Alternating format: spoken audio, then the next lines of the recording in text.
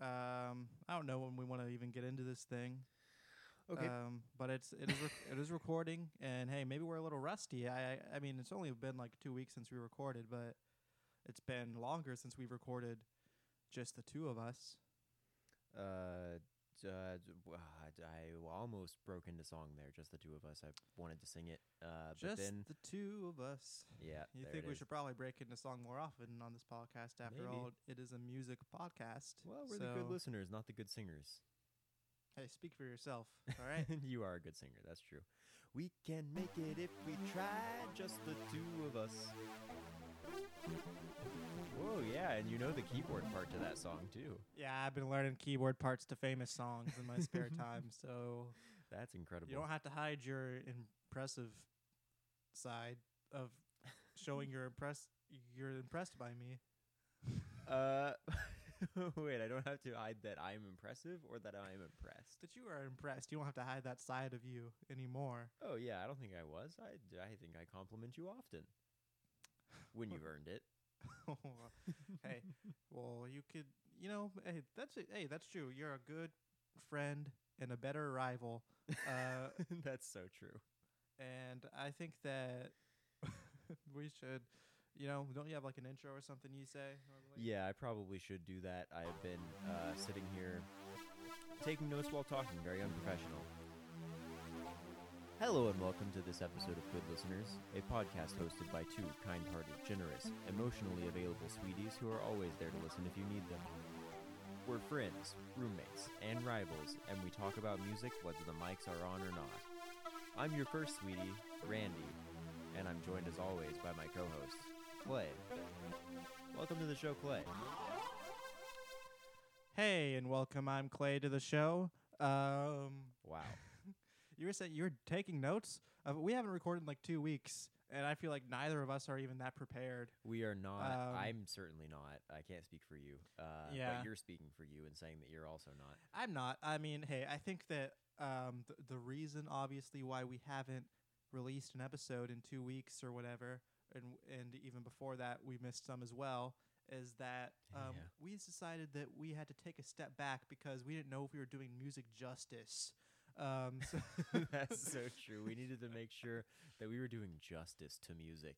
So we really took a step back and we said, hey, that we're going to do something totally different with the podcast. We and rethought the whole shebang. It's going to be good now. So I'm just kidding. It's really that we've been busy, and I got a new job. So yeah. I was in the middle of all that and very stressful. So I think it turns out maybe we have some lost episodes that we just don't end up releasing because I think that's the case. We have some episodes banked that are... they talk about a lot of topical stuff. We talk about the Weeknd Super Bowl halftime show for a while, which we both really loved. Yeah, it's great. But I mean, even though for the small pool of listeners that we have, it feels like the time for releasing that has maybe passed, and we should just get back on track. And we're going to talk about some current releases. And hey, maybe if you have some other stuff to talk about, we can do that. I haven't planned anything. Well, and it felt, I will say for my part, it felt like we had to come back this week because there were some absolute bangers this week. Some big releases that we'll have to get into. Yeah, I think it's a great time to be, it always is a great time for this, but to be a fan of indie music, as we are, it's a good time. Hey, I mean, just music in general, but I mean, in particular, there's a bunch of artists who I love. I think there's like 4 artists who I am really into who had releases over the past weekend. You have Julien Baker, the huge King Gizzard album, the Nick Cave album, and there was one other that's slipping my mind that I was very into. Cloud Nothings. Cloud Nothings, that's the other one. That's maybe my favorite. I don't know how I forgot that one. Yeah, there's also that KKB single, which we'll get to. KKB single. Yeah. Bright Eyes cover. Post Malone doing the Hootie and the Blowfish cover. Hello. And for Pokemon, that might have been made in a lab for me. I might be the biggest Post Malone, Hootie and the Blowfish Pokemon fan out there. Yeah, I doubt it. Yeah, probably someone who's older than me. I gotta be somebody in their 30s, I think.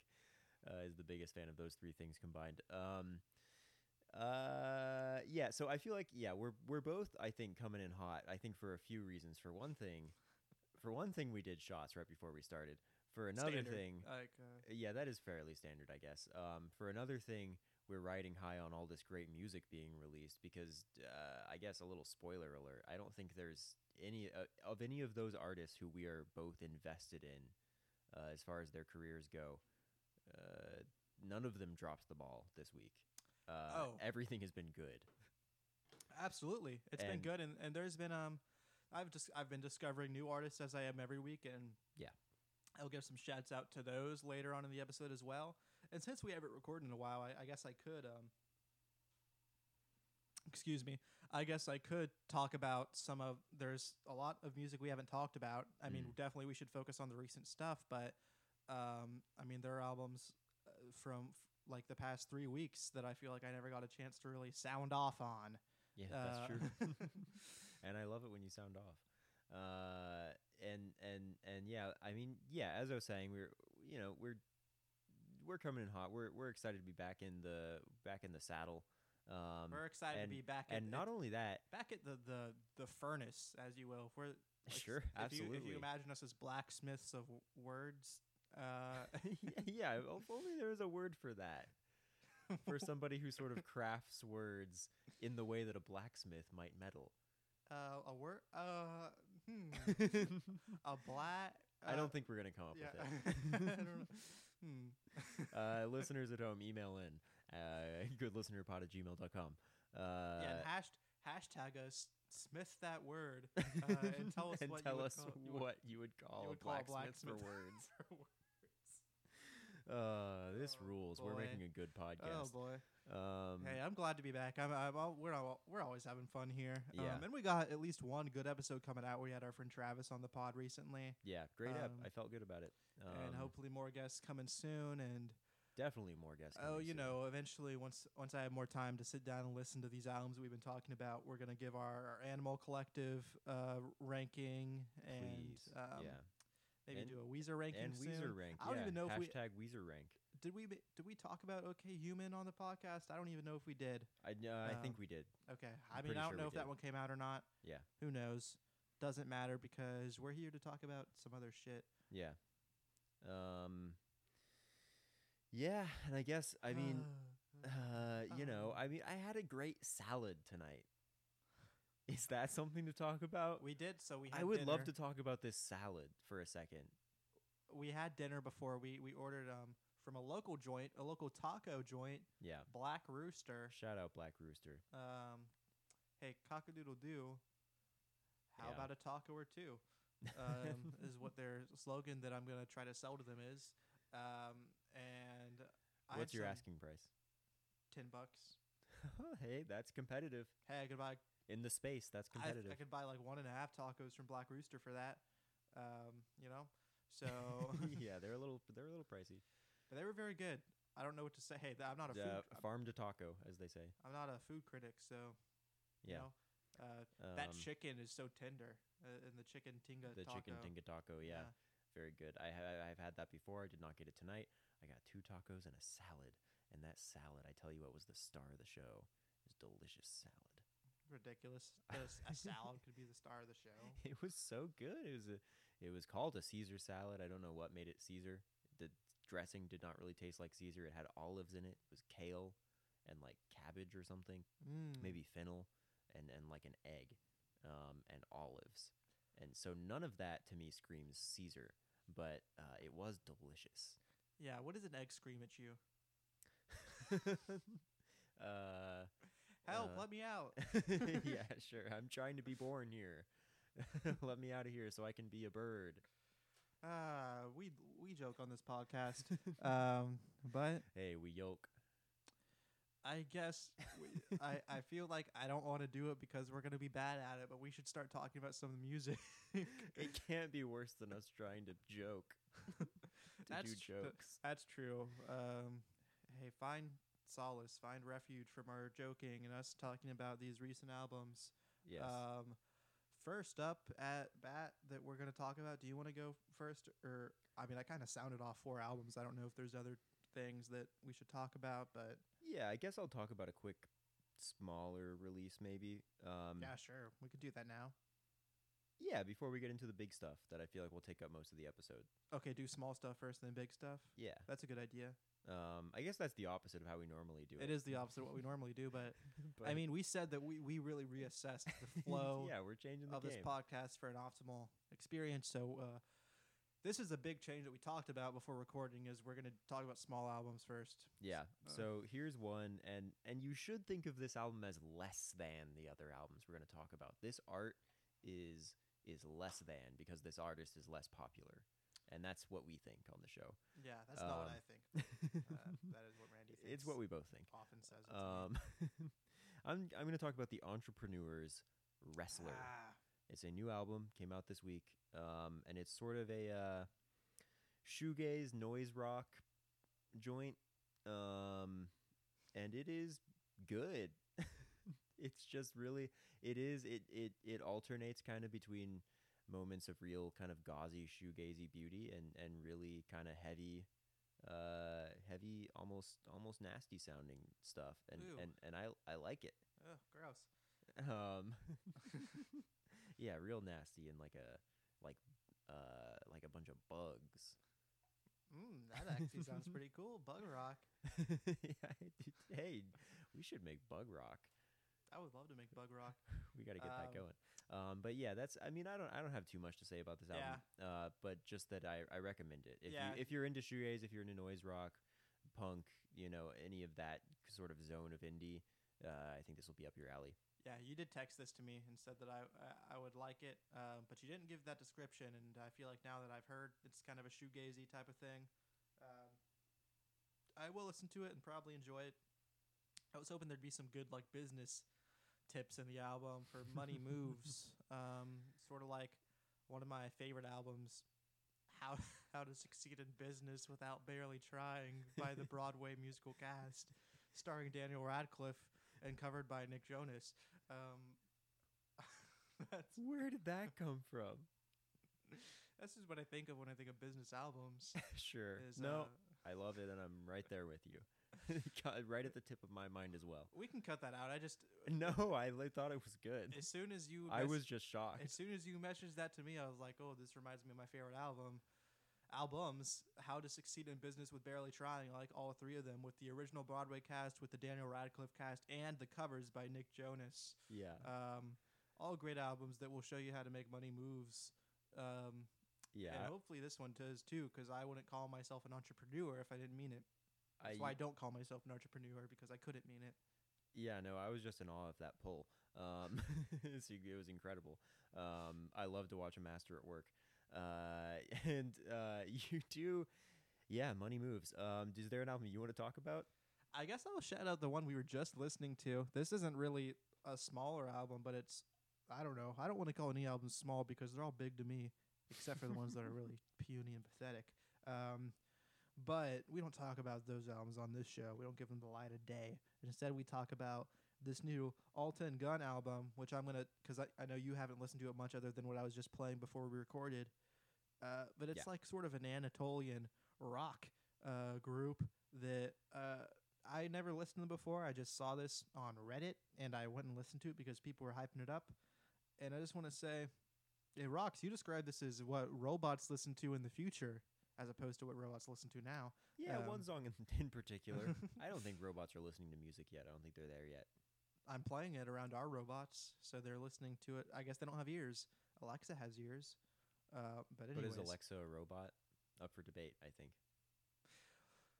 What is a robot but a miserable little pile of secrets? Well, that's so true. Yeah. Anyways, I didn't really prepare anything to say about this album. We were listening to it before, and I was really enjoying it. I guess if like sort of a psychedelic, sort of Anatolian rock type of folk blend sounds good to you, then I think this is fun. I think everyone would want to play this, and you want to dance a little bit. It's good. This thing is groovy. Yeah, it's a groovy album. Yeah. And I don't really know what else to say about it, but it's got some nice little beats. There's one song that had like a RuneScape type beat behind it that I was Well, so I was like, this reminds me of some RuneScape music. So yeah, it's extremely eclectic. It's kind of hard to pin down because it's like there's like shades of disco, shades of synth pop, shades of folk music, go-go bordello. Yeah, kind of similar to Go-Go Bordello, but which I don't want to draw that comparison just because of the Eastern European thing. Yeah, I mean, like, I don't. That's I think a little unfair. But it's different in a lot of ways, but melodically, it's kind of similar. And sort of a similar kind of just like wild energy to it. Yeah, it's got the same energy and similar melodies, but much more like produced beats and that sort of thing. And I'm into it. I think it's very good, very polished, so I highly recommend. It's Alton Gunn. It's the album is called Yol, Y-O-L. So I don't know how to pronounce it. I'm probably butchering it, but it's very good. Do you have another little rec you want to give? I guess while we're talking about the little stuff, one little thing is the new KKB single, which we referenced a minute ago. The Princess and the Clock. Is that what it's called? I believe that is what it's called. This thing is danceable. It's fun. It's polished. And KKB, as far as I'm concerned, is back. She's back. Some people will say they never went away. I would say that. I mean, I think that you were talking shit about that 2017 record. 2017 record, which I pretty much love that record. And I don't even think that record's bad. It's just I liked the one before it like way more. Yeah. Fair enough. But I really like that noisy stuff. But I will say I am glad that it wasn't like a prolonged project for her. Mm-hmm. You know, and I will be honest. I like it when I like noise pop and noise rock and noisy heavier stuff, more challenging stuff. But I just really love when KKB is like very polished and very like fun. Yeah. No, that record had less of that. She makes incredibly fun pop songs, so it was really cool to have that record where it was more experimental, more noisy. I really loved it as an album, but because she's so good at making these fun pop songs, I am glad to have that back in my life. I just feel blessed to have this song. So blessed. Yeah, blessed, not stressed. Yeah, blessed, not stressed.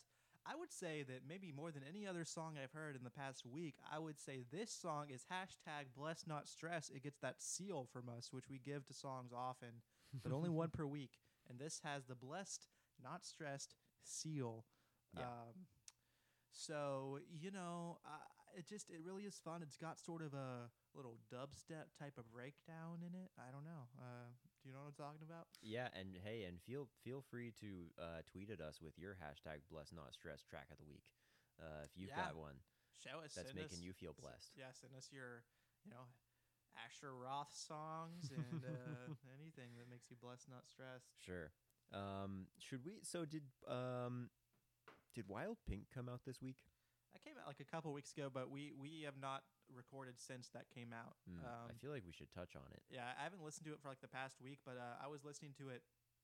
I was listening to it hard for a little bit because I was listening to it a lot. Is that what that means? Yeah, context clues. I figured. Yeah, what do you got to say? Well, I just wanted to touch on the fact that it's an album that came out and it's good.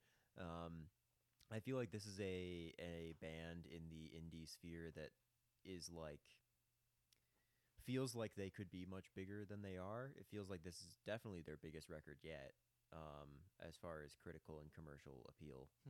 But feels like they still have places to go. Like this is maybe the start of them breaking out as sort of an A-list indie artist. Yeah, I gotta be honest. I don't know if I've listened to any other Wild Pink record. I haven't. Oh, you haven't? Okay. No. Yeah, so this was, I think, the first for me, but I am going to go listen to those earlier records because I have no idea how they stack up to this one, but this one I was like, this is a band that I'm just going to be a fan of from this point onward. Yeah. This is exactly my shit.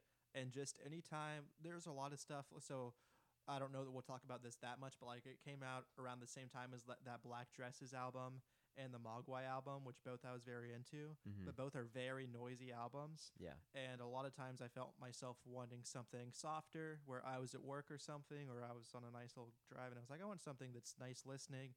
And this is just like right in that sweet indie rock and some sort of indie folk influence as well. Right in that sweet kind spot. of Americana. It's just so...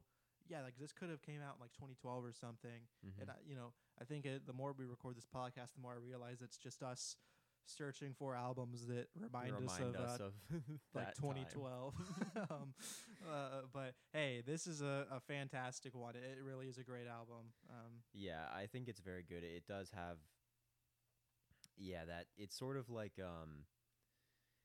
even mellower War on Drugs in some ways. Yes, that is a band that I was trying to search for a good comparison. I was like, what does this remind me of? War on Drugs is a good one. Yeah, it has this sort of like open-hearted, sort of like floaty, twilighty Americana vibe to it that is just very comforting to me.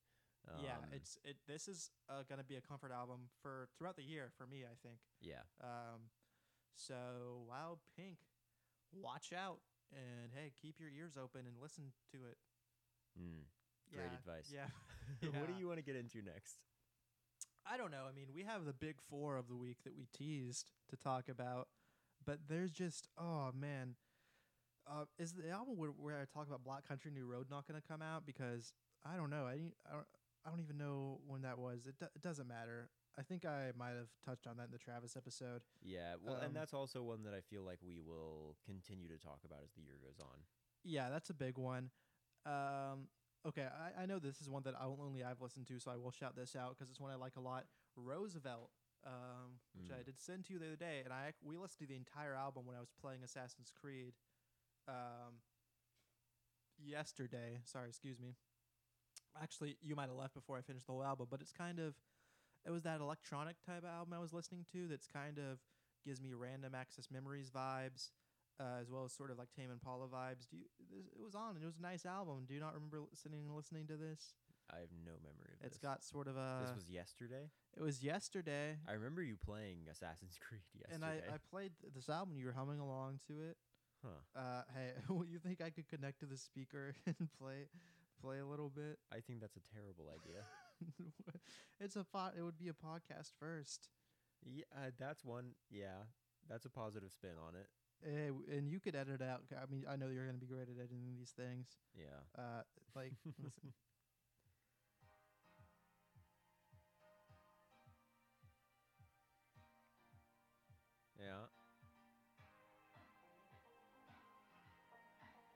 Yeah. This sounds nice.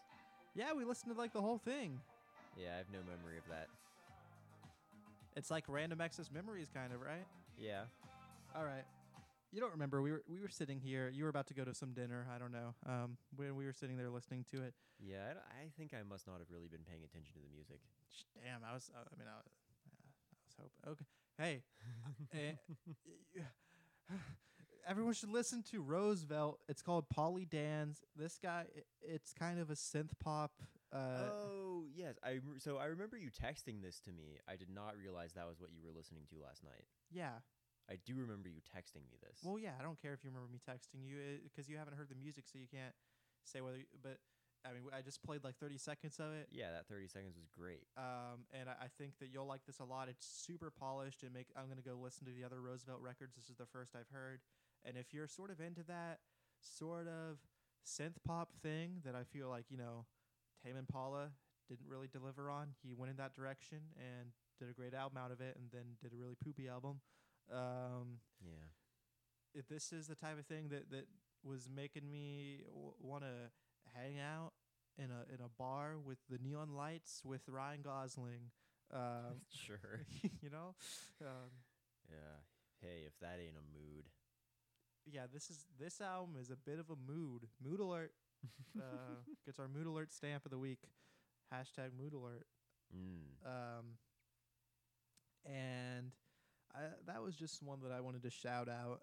And there's a lot that I just won't even really get into. Corey Wong, I don't know if I ever talked to you about Corey Wong before. Corey Wong is kind of a jazz artist that does a lot of rhythm guitar stuff, but released a very good album this year. Releases multiple albums every year, and had several I liked last year. Did an album with John Baptiste that was good. Did an album called that was like elevator music sort of theme that was good last year. This one is called Corey and the Wong Notes. It's good. If you're into sort of jazzy, feel good, funky music, this one is pretty funky. Tender Sticks had a good album that came out. Indigo Spark. This is one that I know you listen to. Yes. This is very good. Reminds me sort of Angel Olsen. I really loved the vocal performances on this. It's kind of angelic. Like Co-produced by Adrian Linker of Big Thief fame. So very much in that vein. Yeah. I don't know. I was listening to some of these songs and I was like, this is like an elven lady on the lake sort of ballad. Yeah, sure. Does that track? She has a powerful voice. Yeah. Okay. Listen, I'm just trying to bring in the comparisons to help people picture it in their minds. Yeah. I'm going to listen to it. Well, and it's very relatable. Everybody knows what the elven lady in the lake sounds like. If you came across some sort of ethereal spirit or an elf or something of the sort by a lake that was telling you some sort of lore and singing a song, yeah, it would maybe sound like one of the songs off this album. Okay. Oh boy. Listen, why don't you take over for a little bit? Those are all my recommendations before we get into the big albums. Okay, yeah. I mean, I think that Indigo Spark was good.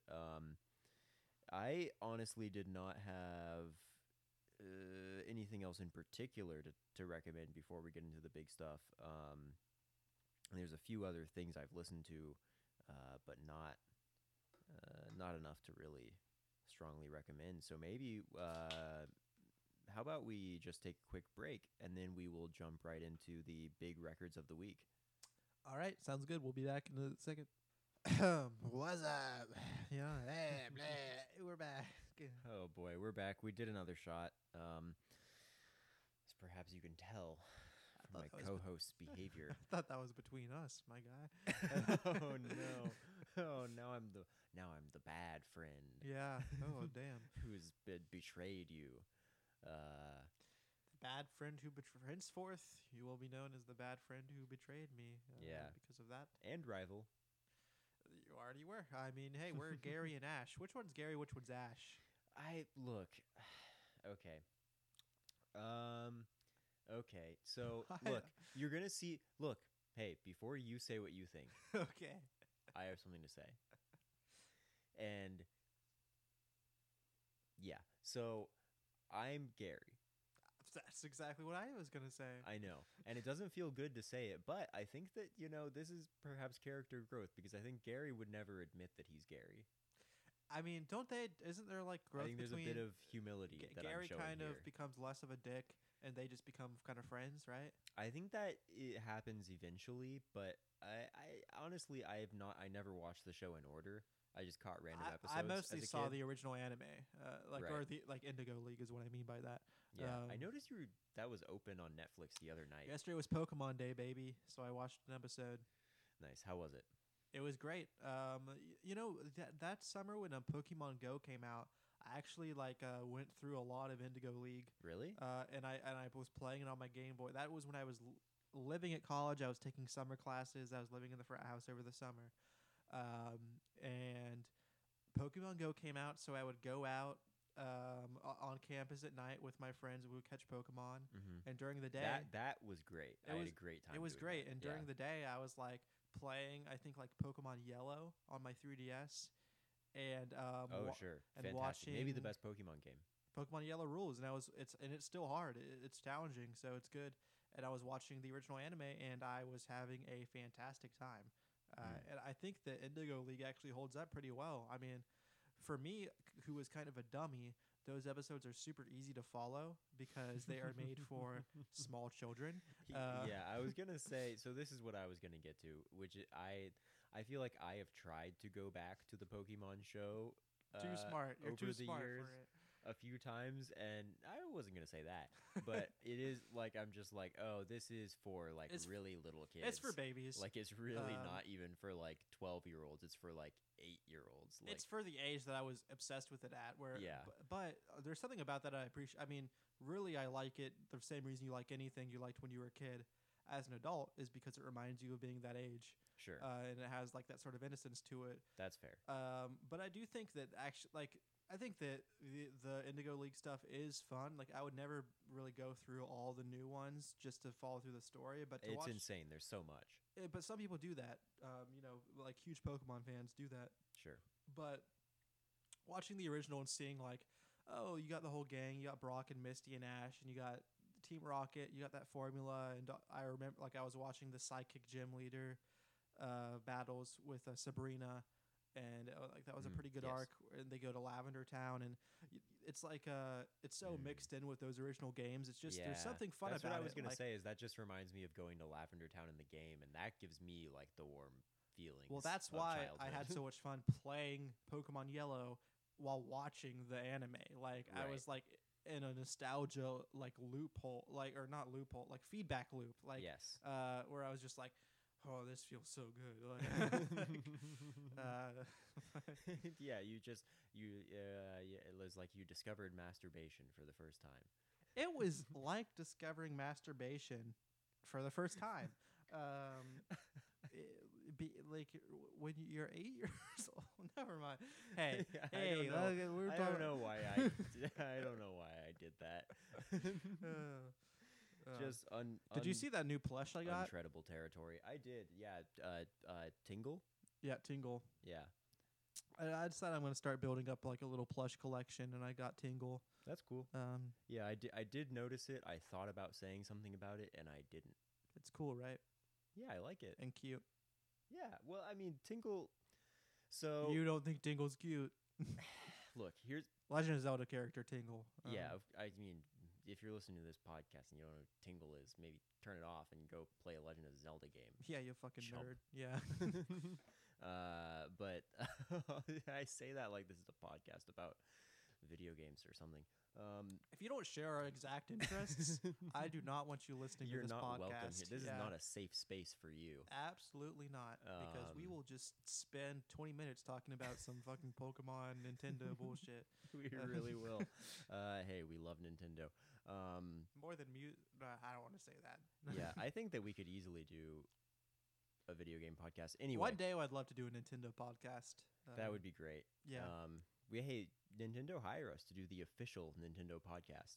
I've never listened to the Nintendo Power podcast. I'm sure it sucks, and I'm sure that it's probably not fun to listen they let to. us, we can't say that. No, we can. Okay, we can say that. Let us take over your Nintendo Power podcast, and we're gonna blow the minds of these fucking nerds who listen to that crap. Okay.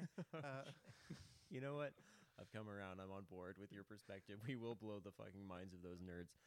Anyway, what I was saying about Tingle is that, yeah, I don't find Tingle cute. But Tingle is fun. Like, do you like? Are you on board or off board with Tingle as a character? I like Tingle. I just like cute is not quite the word, because like there's some like Tingle is weird. I think he's like a little too weird. Tingle is not as cute as like Toon Link or Toon Zelda or any of the other Toon characters. Toon Link is so cute. Toon Link I tried desperately to make Toon Link my main in Smash for a long time. Toon Link is good, but I mean the thing is, I think Toon Link is like young Link and adult Link are both more powerful, probably, or adult Link for sure. And I just and young Link has some advantages as well. Yeah, some other advantages, but now we're getting into Smash. He has the flaming arrows. Yeah, flaming arrows, and a different type of bombs. Yeah, this is ridiculous that we're talking about. But I was just gonna say that I think Tingle the costume is cute. Yeah, I think young Link looks like shit. That might be a hot take to some people. I hate N64. I hate that design. You know. So. Well, I mean, even like sort of the reiterated version in Smash Ultimate, I think looks bad. It looks bad, but I feel like it reminds me of the N64 character design. Sure. So I guess that's what it's supposed to do. It's supposed to, like, I appreciate that they kind of do that. I guess. I don't know. I mean, I truly don't really care. Anyway, let's talk about King Gizzard and the Lizard Wizard. Hey, speaking of Zelda, Magic, Wizards, also Lizard enemies, King Gizzard and the Lizard, also The King Lyselfoss. King Hyrule. So smooth segue into talking about King Gizzard and the Lizard Wizard. Their new album LW, follow up to their previous album that came out like 3 months ago, KG. LW. So you did listen to this? Nope. That's why I wanted to talk about it first. I thought that you had kind of implied that you would listen to it. No, well, I don't think I said anything to that effect.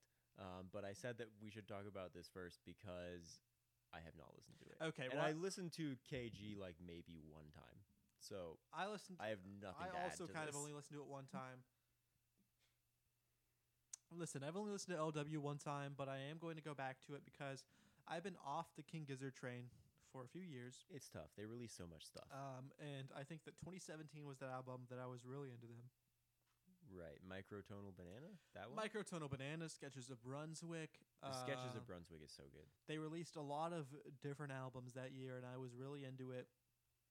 And it feels like for a while, they've really been treading the same ground with the microtonal stuff. Yeah. And I think that you can look at that and you can say, this is not what King Gizzard is all about. They're supposed to be mixing it up a little bit more. Mm-hmm. Or you could look at it as I am with this album and say, okay, but this is, I think, the best they've ever been at this. Like, they've been working on this particular type of sound for a little while, and I think the work is starting to really pay off. I think there are some great songs on this. It's my favorite sort of microtonal work they've done, and I like that sound from them. So while I hope this is sort of a conclusive chapter in that project, and they go on to more things, they've got a psychedelic album coming out soon, which should be interesting. I will say that there's a bit of a payoff there if you've been following them, and you like that sound like I do. Like them playing all the microtonal instruments. I think there's a payoff in this album. So I wholeheartedly recommend it. It's like the most I've been into a King Gizzard album in at least 2 years or so. So nice. Yeah. Yeah. I mean, I think that's a good recommendation. I mean, not having listened to the album, I think that's a good recommendation. But for me with King Gizzard, I go through sort of phases where like I have kind of an on again off again relationship with their music. Because they're just so prolific. They're always dropping stuff. And it is a little exhausting at a certain point. I think a lot of people feel that way. Which is not to say that I want to like police them or like I think that they should not release stuff if they want to release stuff. No, like, I mean, they should do whatever they want. But do you feel like they have had a peak in their career so far? Do you feel like they have like a classic or a masterpiece under their belt? I mean, it's hard to point to. I think it really depends on what your tastes are, because when you have a band like that is all over the place. That's true. They have done a lot of sounds. It really, like, I mean, I love Flying Microtonal Banana, but some people don't even really like that album that much. For me, that's one of the lesser ones. So, I mean, I love Murder of the Universe. Like, that might be my favorite album by them. I don't know. Yeah, for me, it's Nonagon Infinity. Nonagon Infinity is great. I think they have had a peak just in farm. Like there was like a sort of a concentrated area around that time when they were all sort of like, okay, this is good, this is good, this is good. It's all different, but it's all good. Yeah. And I don't know that it's a different sort of peak than having a masterpiece. It's just since they're so prolific, the peak is having such a variety, but also having them all be such high quality. Yeah. I don't know that they'll, for me, like have that same sort of period where it was like I discovered them. It was really exciting to be a fan of them. Yeah. And I think they're just a band where either you're kind of into them, like you're in and out, like how we both kind of are, or you're just a huge fan of them and you're following them with every release. They do have obsessives, yeah. So you're either an obsessive or you're not into them at all, which, I mean, I think they're just super talented. So I think they're always going to be someone who I'm like, okay, well, maybe I'll try this one. Is this one I'm really into? No, well, I'm just not going to listen to this one that much. But with this out, then an LW comes along. I'm like, okay, I'm back on board. I'm going to give this album a few spins, Yeah, I'm kind of in the same boat. So I should check out this one. I think I owe them that as a past fan. Also, shout out I'm in Your Mind Fuzz. that other earlier album I think is really good by them. Sure. 2014 maybe, I think. Hey, they are a super talented group of musicians. They release a ton of great music. It's too much for me to stay invested, but you got to give it to them. I mean, not everyone, a lot of people, you have that sort of amount of releases, and you can at least say that they're all solid, you know? Yeah, they don't have like a horrible album. No. Not even, and they haven't even gone, like, they change their sound a lot and they get like pretty wildly experimental, but not even like, they don't have like an Ummagumma. You know what I mean? Oh, so now you're being an Ummagumma detractor. No. I am not even. I would say that I love I'm an Ummagumma defender. I love Ummagumma. I like that album. I think it's like a really cool project personally. And I love Adam Hart Mother, you know? I have very I have very fond memories of listening to Ummagumma on vinyl in high school. It was like a formative experience for me. Okay. I love that album, but they don't have like an album that is even like that divisive. You know what I mean? An album that's going to like separate their fan base that much. Sure. I mean, I think they released too many albums to have one like that. If that makes sense, where it goes so quickly that an album will come out and people will be like, yeah. I mean, I think you are right. Where the obsessives will always stick by them, because they're so consistent. At least with being, you can, if you're really into the type of music that the King Gizzard does, even though they have a lot of variety, I think aside from a couple albums, you're gonna that's gonna be your shit, you know? Yeah. But we should move on. Yeah, let's talk about Nick Cave and Warren Ellis with their new album Carnage. Yes. Nick Cave and Warren Ellis are, of course, known as collaborators on soundtracks. They've done a number of original movie soundtracks and scores together. Warren Ellis is, of course, not the comic book writer, Warren Ellis. No. Not the comic book writer. He's a pretty famous comic book writer, Warren Ellis. But this is a different guy who I think has a big beard and plays synth. And he is also in, I think, Nick Cave's other two bands. I think he's in the Bad Seeds and also Grinderman. I think so. I mean, so both of us, I think, are relatively recent Nick Cave fans. Yeah. I would say that, like, I'm an aspiring Nick Cave diehard. Like, I feel like I think, the more I get into him, the more I'm like, oh, this is like one of my things. We both were not into Nick Cave really at all for a while. Like, just to never listen to them. And then Idiot Prayer came out last year. Yeah. And was like, whoa, this is like a really good musician. Yeah, like this is like a whole universe that I have been ignoring for some reason. So that is like actually totally my shit. Yeah, I definitely taken a deep dive since then, and I've kind of like given a lot of the big albums like a few spins, and just have been so taken aback with how talented Nick Cave is. So I don't want to paint myself as an expert or anything, because I am absolutely not. But if I sound like just an excited Nick Cave fan, it's like I'm excited to be following Nick Cave now, and absolutely this is maybe the first like release since like becoming a pretty like invested in Nick Cave that has come out. And it does make like it makes me personally like it feels like a little cool because it's sort of like a side Nick Cave release. It's like not one of the big ones. Yeah. So it's kind of like feels special. I mean, I don't know. I like this thing is just really good. Like I'll say that. I think this thing rules. Yeah, it's fantastic. It's got hope. Sorry. Well, I guess I'll go first. Yeah, you go. What I was gonna say is that it's got some very direct songwriting from Nick Cave, like some very like just like literal lyrics about the protests of last summer. Right.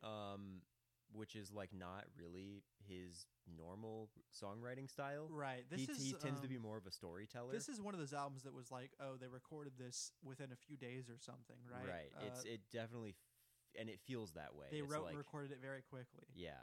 It's like just a moment of creative passion. So you can just tell with how between two people who are like intimately familiar as writers. Yeah, you can feel like they've been working together for a while, and they're really just exploring their most experimental songwriting proclivities, I guess, if that makes sense.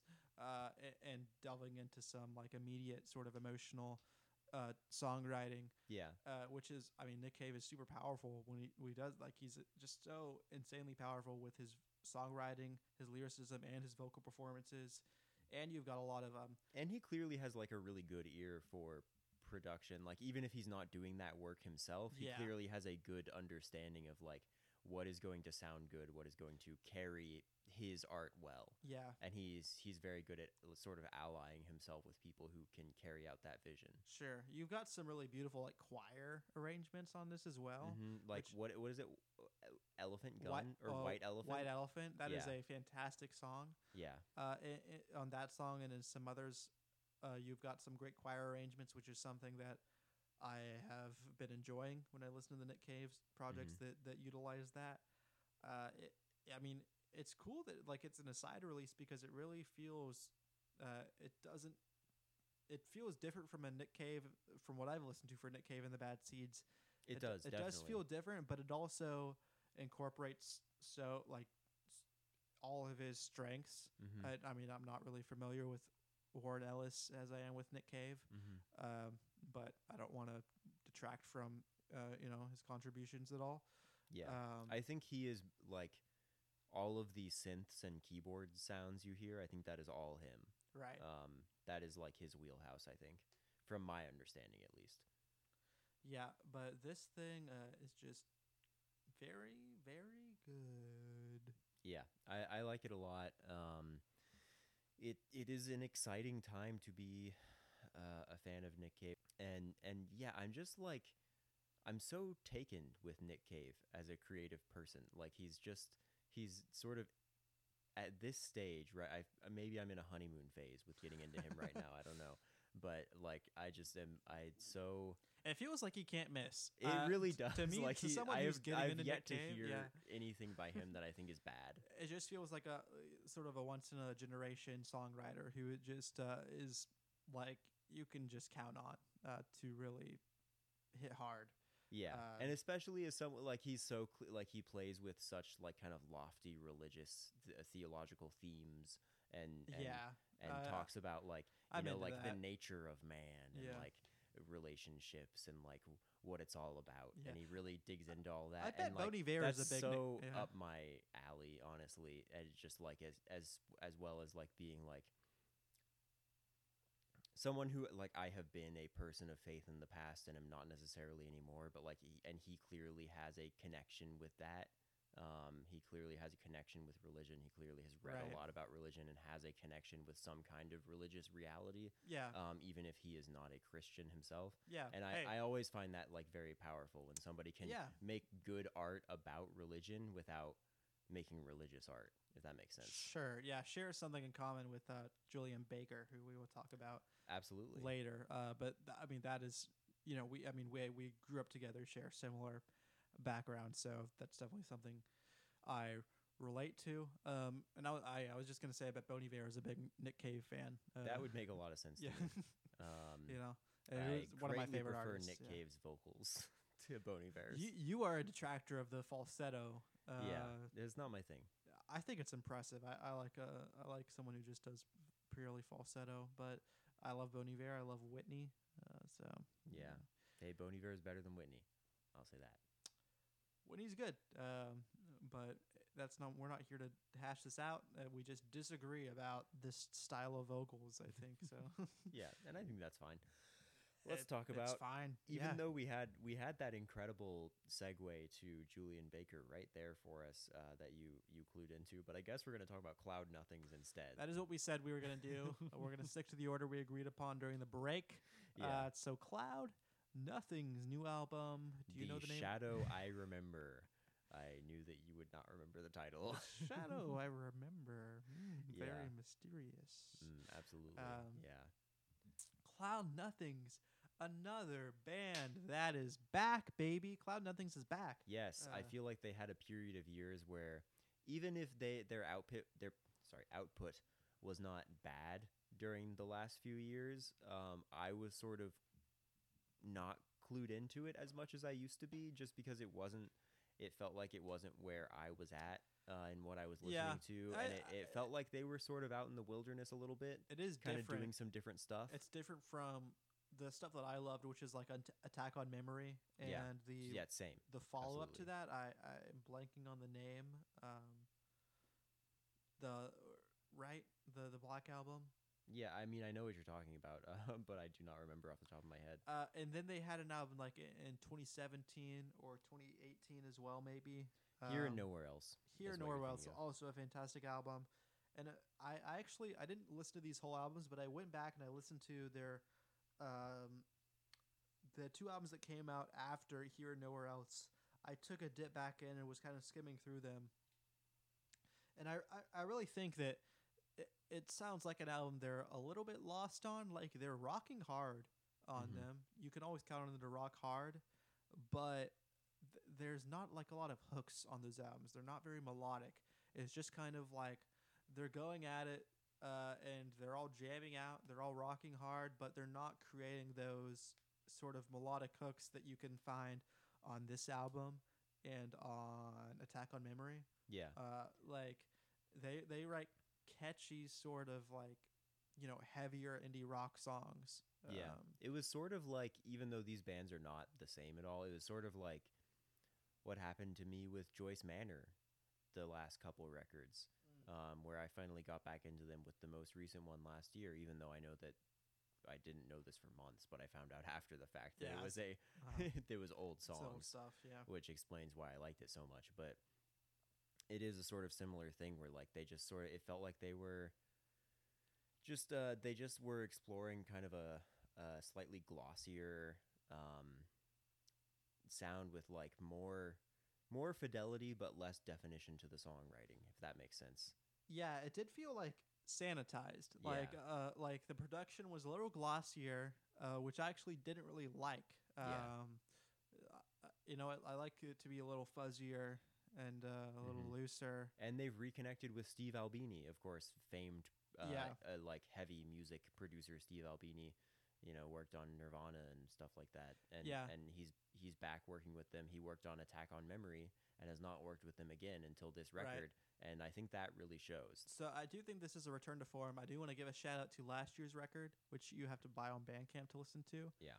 And they're like, I tried listening to this earlier today, and I was lazy, and I didn't want to go onto my laptop to buy the album. Sure. You can't buy albums through the Bandcamp app, so I listened to like the two available songs. Is that because of an Apple thing? Is Apple blocking it somehow? I mean, I don't know what it is. Whatever it is, it's really fucking annoying. I feel like it is Apple being shitty. Probably. Yeah. And it sucks because I love Bandcamp as a platform. Yeah. And I mean, I'm lazy, so a lot of times I just don't buy albums because I can't on my phone, because I'm a phone guy. I love using my phone. But I will say I was listening to that, and I think that album was a return to like the beginning of a return to form as well. Obviously, it doesn't sound as good because it was recorded, sending files back and forth over quarantine type of thing. But it is like much more melodic, and they've got some good hooks on those couple songs I listened to as well. But we're going to talk about the new one. This thing, like all Cloud Nothing's albums, it's a tight, close to 30-minute album. And yeah, I mean, I guess I don't have anything that deep to say about it. I've been listening to it like once or twice every day because it's such a breezy listen, and it breezes by.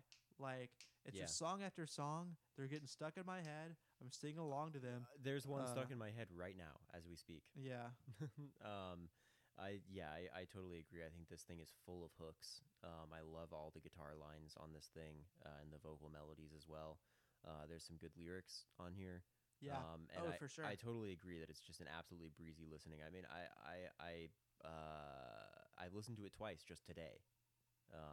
Yeah. I mean, I really love this thing, which I'm so surprised by after so long not kind of being like checked out of their career. It's exciting to have them back. Yeah, it's kind of like a Cloud Nothing's album would come out. I would play it and I'd be like, I mean, they're still good. Yeah. Like, I never was like down on I've never checked out. I've always been like, okay, new Cloud Nothings, that's cool.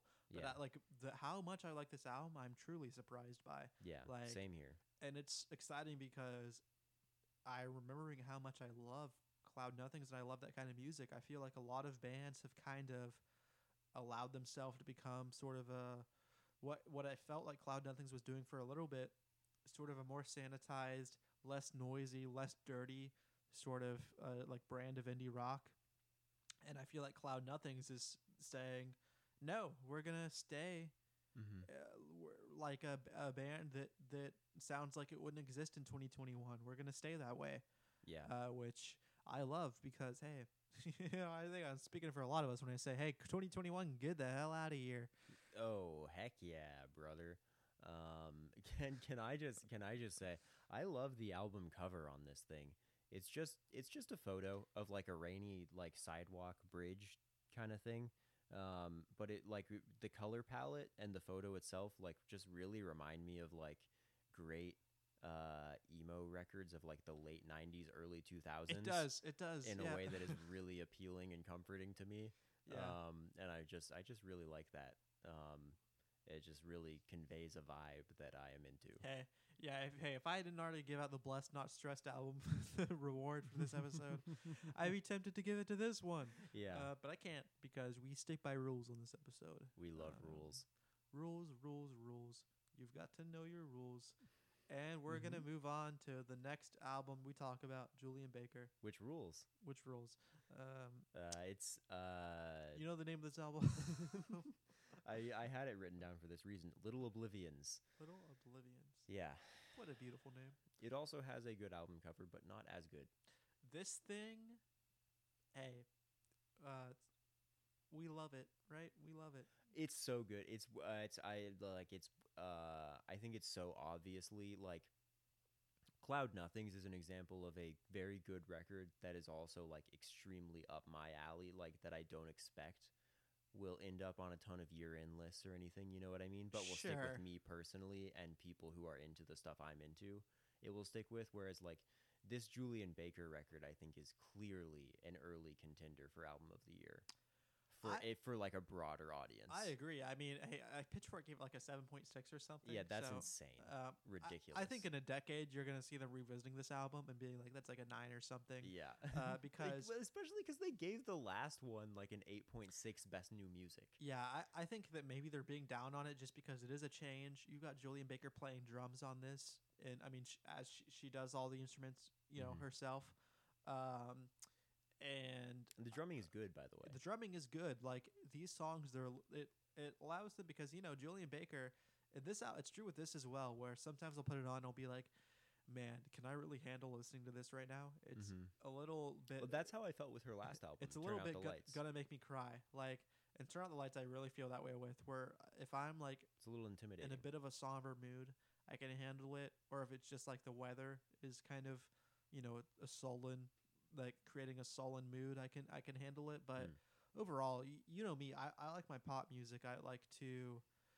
That's why I love Phoebe Bridgers. I feel like Phoebe Bridgers makes sad music, but is a little poppier with it. Yeah, she makes sad music for happy people. She makes sad music for happy people. I don't even know if that's true. I don't believe that at all. I don't think that's true. I just said some words. Yeah, I mean, the truth is I do like this sort of sad folk music. Yeah. But I like for it to have a little bit of oomph with it, which this album does. The addition of the drums, I think the songwriting is a little tighter here. This thing is so good. Like her lyricism is still fucking incredible. Yeah, like it is beautiful and brutal in equal measure. It's one of those albums where you can just like back on during my Tumblr days, this thing would have been all over the place. I feel like with lyrics pulled from it left and right, because she truly is a beautiful, poet, songwriter, and this thing, man, it's a contender for me. It's on the watch list, Definitely. For me as well, and I'm excited to spend more time with it as the year goes on. But for right now, as far as my initial impressions from listening to it a few times this week, and this was a record that obviously we were both anticipating a lot. I've been, keeping close tabs on her dropping singles since last year.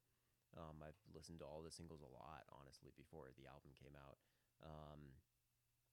But they all have and like something I worry about when I'm like so invested in an album coming out that I'm listening to the singles a bunch before the album comes out is that then those songs won't work so well on the album for me because Sure. I have like just gotten used to them as singles. And that didn't happen at all with these songs, even though I'd listened to them so much. They have melded right into the flow of the album for me. And I think that Oh, this yeah. album has a great sequencing to it. I think it has a great flow. It does not, it feels expansive without feeling long. It feels, full and lush in a way that neither of her previous two albums did. I think that her songwriting has always been strong since Sprained Ankle came out, but I feel like she has only grown as an artist in terms of her ability to, be an auteur with production and instrumentation, Yeah. and in terms of her ability to write songs about complex and sort of knotted issues of of of you know uh, like personal growth or lack thereof, and the soul searching that goes along with that, Sure. which are the themes that she's been exploring since the beginning of her career. And so it's exciting to me to see her grow this much on this new record. And yeah, I just like I sort of can't fathom anyone disliking this. It's crazy to me. I mean, if it's not your thing, it's not your thing. Yeah, for sure. Um, If it just sonically doesn't work for you, that's one thing. But if you are into like this, sort of indie folk type of thing, then Yeah. and sort of singer songwriter type of thing, then I feel the same way about Julian Baker. Not this. I don't want to loathe them all together, but like I just feel like we're lucky to have this sort of boy genius set of artists. With you have Phoebe and Lucy and Julian. Like the more they release, the more I'm excited to be a fan of all these artists, and just I'm taken aback at like how powerful they are in their songwriting. Yeah, and they only seem to like grow separately and together. Exactly. So in it's a just way that like is very refreshing, and like not like how I feel like there's a long history of like male indie artists who come up together being very like the Traveling Wilburys. like yeah, absolutely. I feel no, but like very like competitive and like kind of shitheads. And Oh, like sure. I feel like these people do not have that energy at all. Like they're very supportive of one another, and like Yeah, I mean, I think Boy Genius is super special because I think it's Yeah. like three of the best singer songwriters we have. absolutely. And they're just like, yeah, we're just gonna also make a band together, and Yeah. we're gonna like kind of bless everyone with like this set of songs, Yeah, maybe because they every know few everyone years, wants that. because we have like these like angelic sort of harmonies, and we just can click together in such a Mhm. amazing, beautiful way. But we're also going to be these like mavericks, like individually, Mhm. and just grow, and it's super exciting to be a fan of, to like hear Julian Baker coming out and like, yeah, she is like undeniably growing as an artist, and it feels like this isn't even like we're still at the beginning of it. It's really exciting to be a fan of her and Yeah. them. Yeah, absolutely. And I think, yeah, I do think Julian Baker brings something.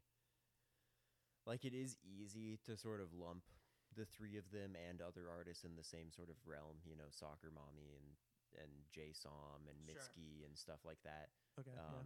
I feel like all of that stuff kind of gets lumped together a lot of the time. Angel Olsen, too, among others. But, like, they do all have different sounds and explore different themes, and like I think that like particularly Julian Baker gets compared to Phoebe Bridgers a lot, and it seems like Yeah. people sort of like put her in Phoebe Bridgers' shadow a little bit because Phoebe Bridgers is obviously bigger as an artist, Right. which I can understand, but I also think is really unfair to Julian Baker, who not only is a very strong songwriter in her own right, but also brings something totally different to her music than what Phoebe Bridgers does, which is a particular. Julian Baker, I think, has a particular sincerity and sort of lack of irony that Phoebe Bridgers doesn't have. Yeah, that's a good point. Yeah. And also she has the background that, like I was referencing with Nick Cave, Julien Baker obviously grew up deeply Christian, and has only in recent years sort of gone on to say, I'm still a person of faith, but I am not necessarily, what you might think of as Christian. Right, which is, I mean, something I relate to deeply. Absolutely. And so yeah, for me, like, for that reason in particular, I would say that Julien Baker's songwriting just like resonates with me, and I think with you as well, on like a very deeply personal level in a way that Phoebe Bridgers doesn't always for me. Yeah. Which is not like, that's not, that's fair, I'm not saying that like one one is good and one is bad. I'm just saying one resonates with me personally in a very deep way. Julien Baker does dig a little deeper for me personally. And that's why I find it like pretty easy to go to a Phoebe Bridgers record and like have a good time listening to it. Whereas what you were saying, Julien Baker like really can be like pretty brutal, like pretty devastating. It is brutal. I think this is less brutal than the last one. Mm-hmm. But for me, still, like, I was listening to this at work, and I did cry in my, in my office. I did cry. Yeah. Which I mean, hey, I will say it's not hard for like a piece of art. I'm a softie. Like, sure. I will cry. I've cried when listening to a Doughboys episode before because I was just like, well, man, haven't we all? I love them so much. It just makes me happy, and I'm crying tears of happiness. But anyways, I'm not proud to have admitted that. The Julien Baker record did make me cry, and I will say, I mean, I think we're going to see this on a lot of top 10s of the year, maybe even mine. I think it's fantastic. And I mean, we're over an hour, and I do want to touch on one other thing before we wrap up. So, you have any closing thoughts on Julien Baker? Can we move on?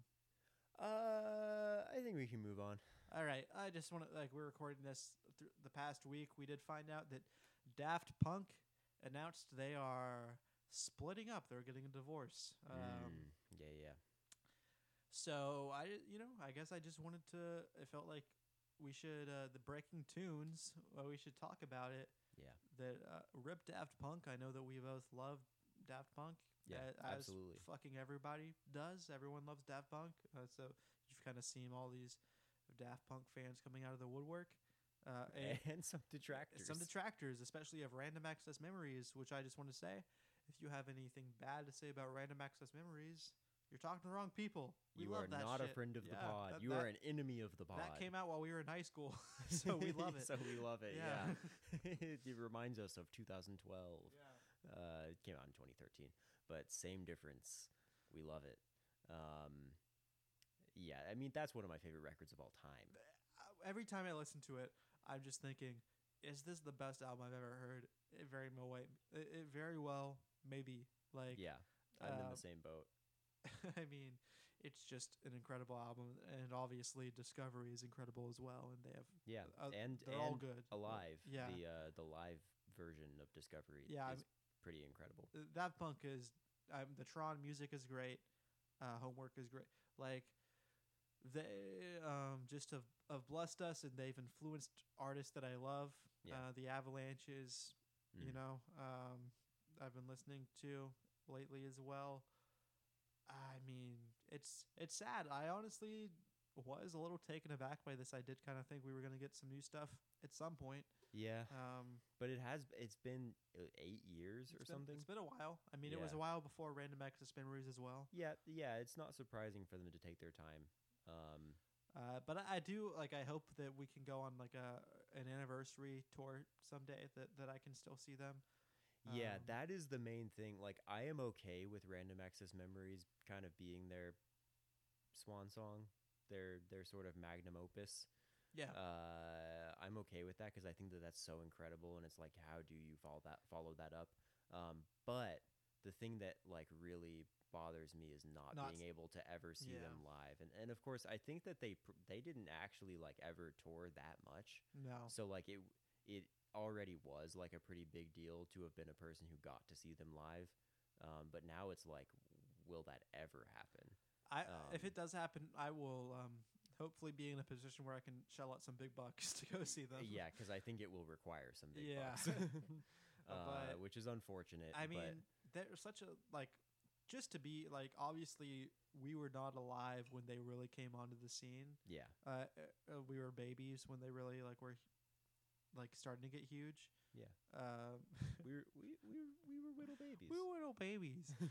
But to be alive during when that stuff was still huge, and to have Random Access Memories and them still doing Tron and doing all this stuff during our lifetimes, during our childhoods.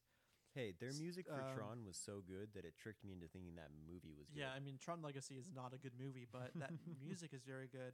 I just think that I feel lucky to have been alive for that, because they're an artist that really, came onto the scene, and even though they didn't do a ton of music, changed music forever through each release, kind of. Not all of them, but through multiple releases, they changed the course of music. Yeah. And I think they changed people's perception of celebrity and what musicians should be to their audiences a little bit. Yeah, absolutely. But yeah, to have a mainstream album like that, where it's just these sort of house and dance tracks that are just going on and looping. Not a lot of people can really do that. Get Lucky was a huge hit, and that song is... Yeah, I mean, nobody... the closest thing in terms of success as far as that genre goes is it's David Guetta and the Chainsmokers. Yeah, and they and suck. Stuff like that, and it's all totally disposable trash. Is the only other people in that echelon of fame from that genre. So the fact that they were able to make really quality music and have integrity as artists, and also be truly part of the mainstream at the same time, is incredibly impressive, and something that I think is worth celebrating. I agree. RIP Daft Punk. I mean, I've been listening to Random Access Memories in particular so much lately. Yeah. And wow, what an album. It's the best. But I mean, not that we have a ton to add to that conversation. I just felt like it was worth giving a little shout out to, because I know we've both been listening to it a little bit. So yeah, it is an event of note. Hey, Daft Punk, come on the pod. Please. It would really do wonders for us. It'd be huge for us. Yeah, and pretty big for them too. I don't think they've got a lot going on these days. And I mean, we'll learn French. Sinclair, yeah. Ooh, Baguette. Oh boy. Yeah, I think that probably does us for another episode of Good Listeners, right? Oh, wow. You can follow us. Parlez-vous français? Parlez-vous français is what you mean to say, I think. Parlez-vous français? Parlez-vous français? My partner knows all the... Do you know that song? What is that? There's a song called Parlez-vous français, and it's a pretty good song. But my partner, who knows a little bit of French, I think knows all the lyrics. I do not. She a big Yell fan? I like Yell. I don't think so. Yell is good. Sure. Anyway, you can follow us on Twitter at Good Listener Pod. You can follow my personal account at Randalorian _. And you can follow my personal account at Crow Posting. You can feel free to tweet at us, DM us. You can email us questions. At goodlistenerpod@gmail.com. Goodlistenerpod@gmail.com. We check every month at least. Yeah, maybe. And I mean, that was us saying goodbye again.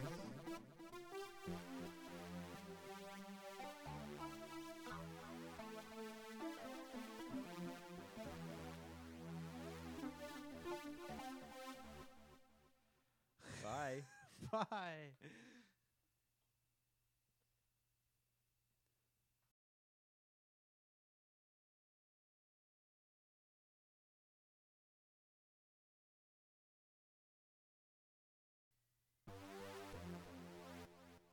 Oh, we're back from being gone for a couple of weeks, and that's no fun.